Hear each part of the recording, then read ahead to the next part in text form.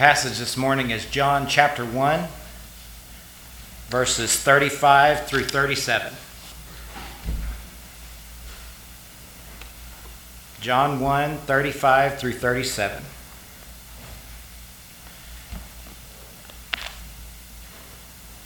We may sing imperfectly. We may fellowship with one another imperfectly. We may even pray imperfectly.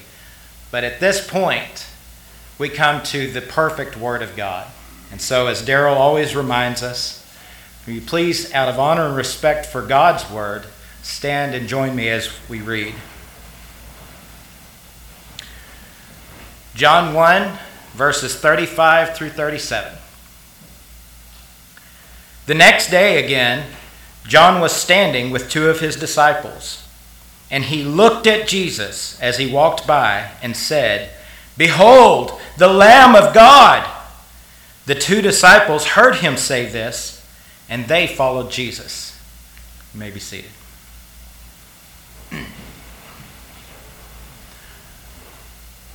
When I was a young man, I was eager, one might say desperate, to find a wife. And so as young men of a certain age do, when I would go to church, I would consider every young woman that would walk in the doors.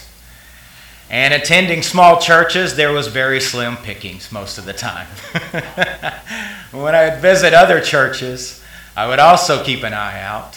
And I was always looking at Christian women, and I was taking note of their attitudes, how they spoke, what they talked about, what they were interested in, and yes, how they looked and how they dressed. Until one day, a young woman walked into the work where I was, and I saw her, and I can tell you that from that moment on, I beheld Glenda. Whenever she would walk into a room, I would notice her. I would pay attention to her. I knew all kinds of things about her. I know what color her eyes are, what her favorite foods are. I can tell you endless details about her. Now, if any of you come up to me after the service, you will know I am not a terribly observant person. I don't have a great eye for detail. And if you ask me, okay, don't look, what color are my eyes? I will probably fail the test. But I know what color her eyes are. You see, even to this day, when she walks into a room, I behold Glenda. I pay attention. And this is, in a very real sense, the way God wants us to behold Jesus. To spend our attention, our focus, to give every bit of energy and enthusiasm towards looking at Jesus, to notice the details about him, how he acts, how he talks. And as we do that, we come to know him better. This world that we live in is full of distractions. Most of us have a small computer in our pocket that we call a telephone, and it is designed practically for no other reason than to distract us from whatever we happen to be doing. Companies spend all kinds of time and effort to make the applications they put on that device more distracting and to hold our attention. Marketing companies spend billions of dollars every year to design a commercial that will hold your attention for 30 seconds. For just 30 seconds, if they can grab your attention, they will be satisfied. And so in this world that we live in, where so many things are trying to distract us, or trying to draw our attention, I want us to see today how we can follow John's example of beholding Jesus, and then imitate his example of proclaiming Jesus. And finally, I want us to see how beholding Jesus will conform us to the image of God's Son. So first of all, how did John behold Jesus? Well, the first thing I want us to notice this morning from verse 35, it says, "The next day again, John was standing with two of his disciples." Where was John? Well, if you go up a few verses previous, you will know that John is at Bethany on the east side of Jordan. Now, this is an unusual thing that John is there by Jordan this day, because if you look back, previously, John has already baptized Jesus. John has seen the heavens open. He's seen the Holy Spirit descend like a dove on Jesus. And he has heard the voice of God the Father saying, "This is my beloved Son." Now, as John is the promised prophet who would be the voice crying in the wilderness, he has no doubt known for his entire life that this is the moment his life was leading up to. He has reached the pinnacle of his career. I can tell you, no pastor, no prophet anywhere would consider anything else than baptizing the very Son of God and seeing heaven opened up like that to be anything other than the very highest point of their career. And yet, where is John the next day? He is still beside the Jordan. What would you do? I think if I were John, I might leave my shelter in the wilderness. I might put aside my itchy, hairy, camel's hair robe. I would definitely put aside my diet of locust and wild honey. And I would have some grilled fish with my disciples and friends and everyone. And we would celebrate. The Messiah has come. I've done my job. I've proclaimed, there's your Messiah. There he is. I've told everyone, this is the Lamb of God that we were waiting on. And I would probably sleep in the next day. But instead, here is John, right where he is supposed to be. This is the mission God has given him, and he is faithful in fulfilling the calling God has on his life. Now, God has not called all of us to be John the Baptist. We are not called to preach to crowds. We are not even all of us called to stand behind a pulpit and preach. But God has called all of us to do something. You are called to be a father, a husband, a mother, a wife. You're called to be a student at your school or an employee at your job. And whatever God has called you to do, if you are faithful in doing what God has called you to do, then you are in the right place to see Jesus. This morning, you are all in the right place. God called you to be here in church this morning. He has commanded us, do not forsake the assembling of yourselves, as the manner of some is. And so as we are faithful in gathering together to worship God with his people on his day, we are in the right place here this morning to behold Jesus. And as we go throughout the rest of the week, as we are faithful to what God has called us to do each day, then we are in the right place to behold Jesus. Now the next thing is, John knew what to look for. You see verse 36, it says, he looked at Jesus as he walked by and said, "Behold the Lamb of God." How did John know what to look for? He had been studying the Bible. John says of himself, "I am the voice crying in the wilderness, prepare the way of the Lord." Where did he find that? He found that in the famous passage in Isaiah 40 and verse 3, where it says there would be one crying in the wilderness, prepare the way of the Lord. John knew that. He had studied the scriptures. And if you see, even his message come from that scripture as well. And just a few verses later in Isaiah 40 in verse 9, it says, "Lift up your voice with strength. Lift it up. Be not afraid. Say unto the cities of Judah, behold your God." This is the message that John has for them. Behold the Lamb of God. He got even that message from Scripture. John had been studying the Bible, and so he knew what to look for when he saw Jesus. Also look at there, John beheld Christ by faith. There were many in the crowd that saw Jesus with their physical eyes who failed to behold Jesus as John did. We're even told in verse 26, there stands one among you that you do not know. So there were people that were standing around John, even those that heard him say, "Behold the Lamb of God." When somebody yells something like that, probably people turn to look. Who's he talking about? What is he talking about?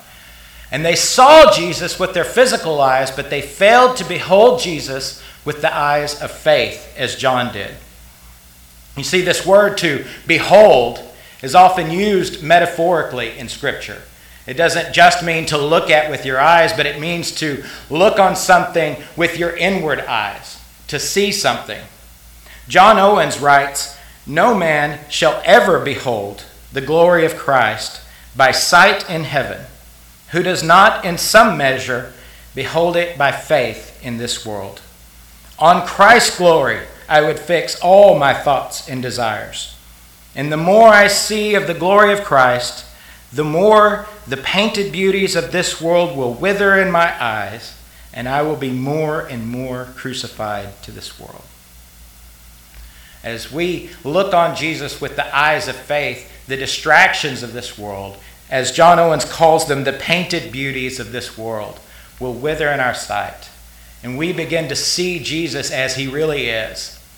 Those that were standing in the crowd with John that day just saw a man, just like any other around them. But because John knew what to look for, because he was in the right place, and because he was beholding Jesus with the eyes of faith, he knew when he saw Jesus that this was not a mere man, that this was the Lamb of God.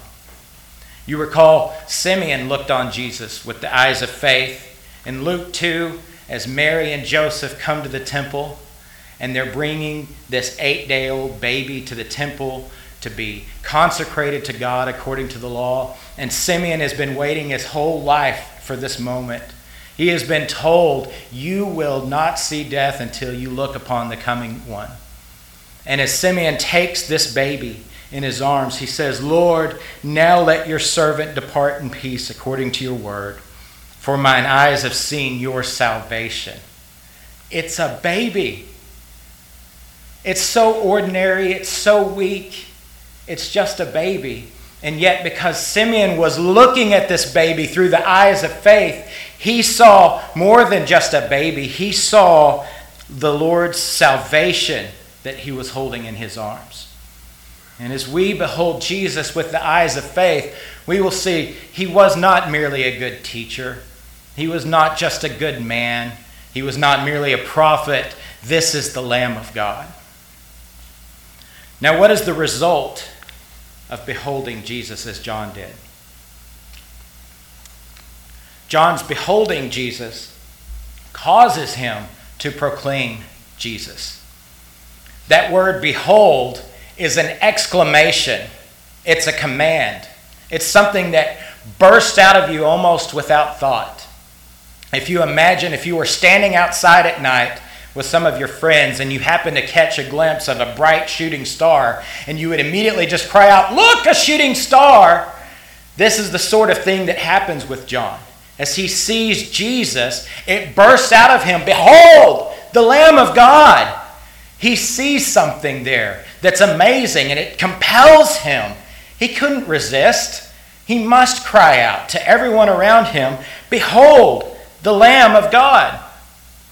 Now, those who behold Jesus a little less may be a little quieter. They may stutter or mumble. They may be shy about bringing him up. But those who look long at Jesus are compelled to cry out, whether they're in front of friends and crowds as John was, or just one-on-one with someone. You must cry out, "Behold the Lamb." You've got to see him. And the more we see Jesus, the more we will be compelled to say, "Behold the Lamb of God." Look at him. There were others in the Bible who saw Jesus. You remember Nicodemus came to Jesus by night. When the crowds were gone away and it was just him, and he came and he talked to Jesus and he went away, and he was a secret disciple. Joseph of Arimathea had seen Jesus at some point, had heard his teachings, and he went away a secret disciple. And yet, on the darkest day, when Christ is dead, when the one they had trusted in but had not made publicly known their trust was dead, they go into Pilate's judgment hall. This would have polluted them. They could not have taken part in the Passover. All of their friends, all of the other religious leaders would know that Nicodemus and Joseph aren't taking part in the Passover. And then they go further. They take Jesus' body down and prepare it for burial. And once you've handled a dead body, you are definitely not able to take part in the Passover at this time. What would their friends have thought? Why did they do this? Why have they made themselves unclean with a dead body and by walking into Pilate's judgment hall for this man that we just had crucified? Because they had beheld Jesus, they were bound to make it known at some point. There were others, though. There were crowds that came to see Jesus, who came to see miracles, to see the lame walk, to see the blind eyes opened. There were those that came because they had heard that Jesus had fed 5,000 people, or 4,000 another time, and they wanted to see maybe he'll give us food too. But when the dark day comes and Jesus is on trial, it would have been these sort of people who were in the crowd crying, "Crucify him."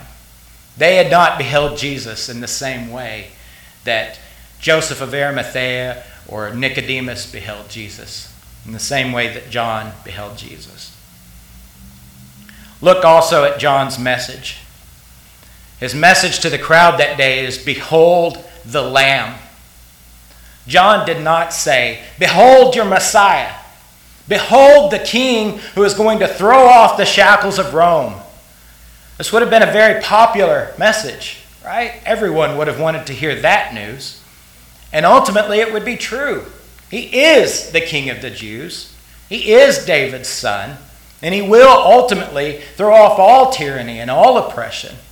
But this is not John's message. This is not how he wanted to direct people's eyes on that day. John's message is, "Behold the Lamb of God." The first place we ever see a lamb mentioned in Scripture is on the way up Mount Moriah.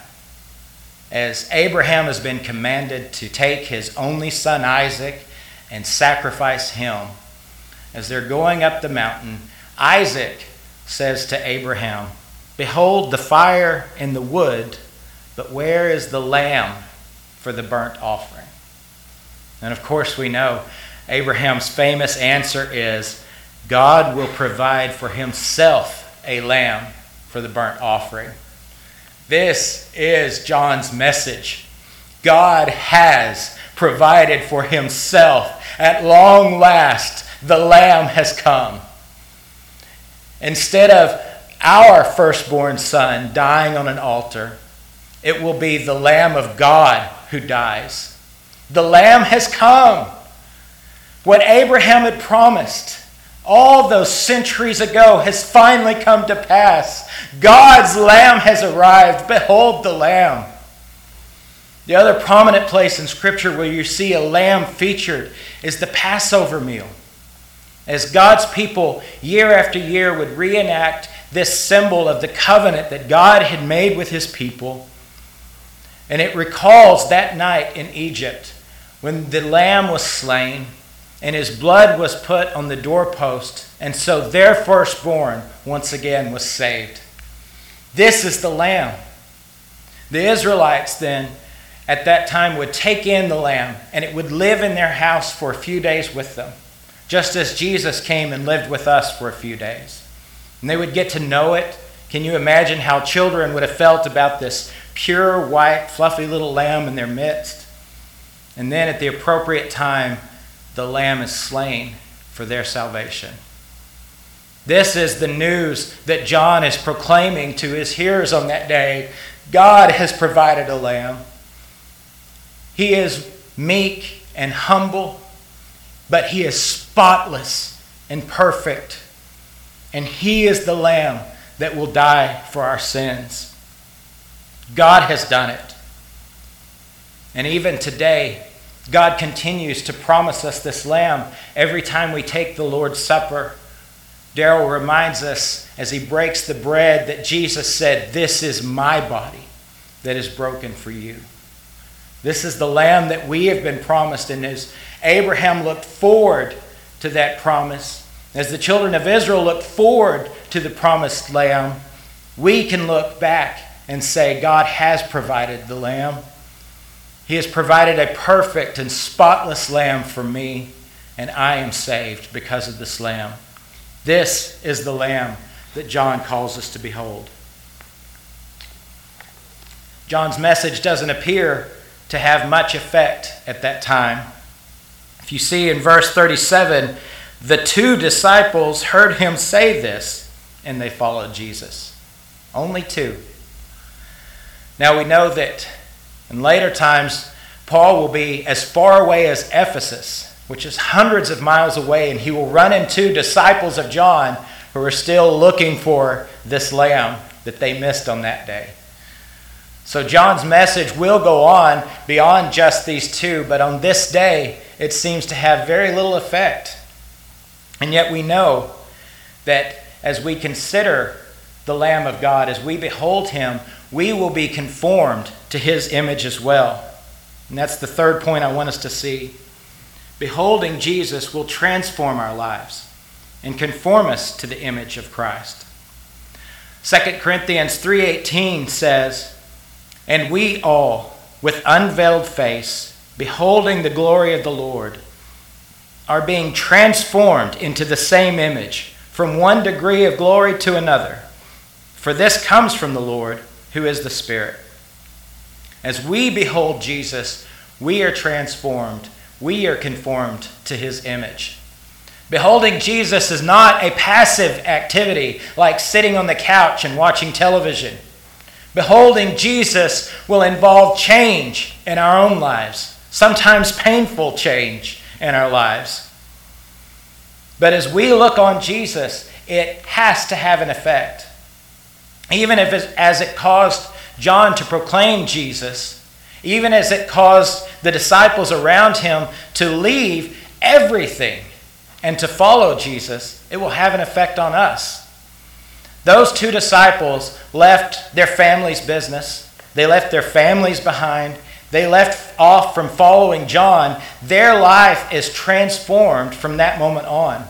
And as you could see if you read down just a few more verses, it's not long after beholding Jesus for themselves and beginning to follow him for themselves that they go and they begin proclaiming this Lamb to others as well. This is the effect that beholding Jesus will have on our lives. We will be conformed to his image. Do you fall again and again into that sin that you swear every time, "I will never do that again," and yet you find yourself picking yourself up over and over again, saying, "I fell again"? The answer is not this morning, try harder to be a good person. Try harder not to fall into that sin. The answer you need is behold the Lamb, because beholding him will transform your life and give you victory over sin. Do you struggle in your prayer life? Are your words weak and few?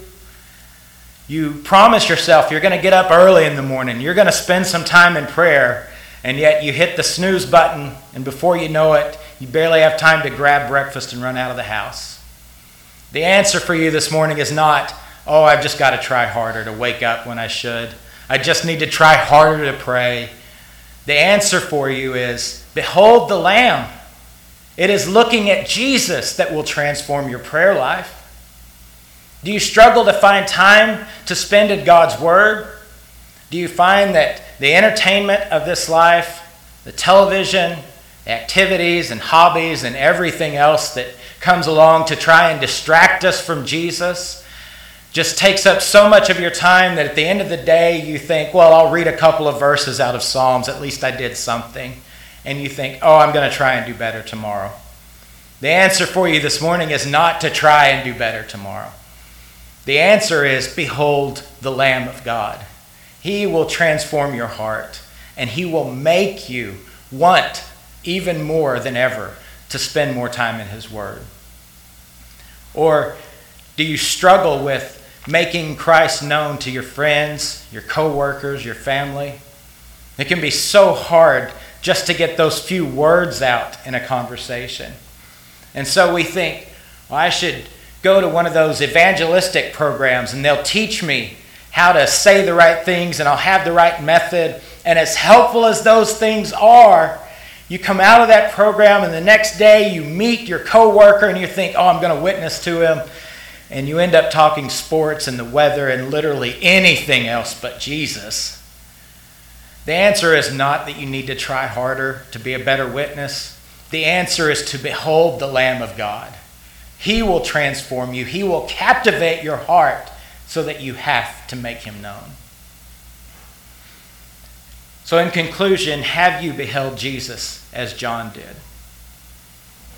Are you being faithful in what God has called you to do in this life so that you are where you need to be to see him? Have you studied the Word so that you know what to look for when Jesus appears in a conversation or in the activities of your life? And have you considered Jesus with the eyes of faith so that you will truly see him? Are you proclaiming Jesus as John did?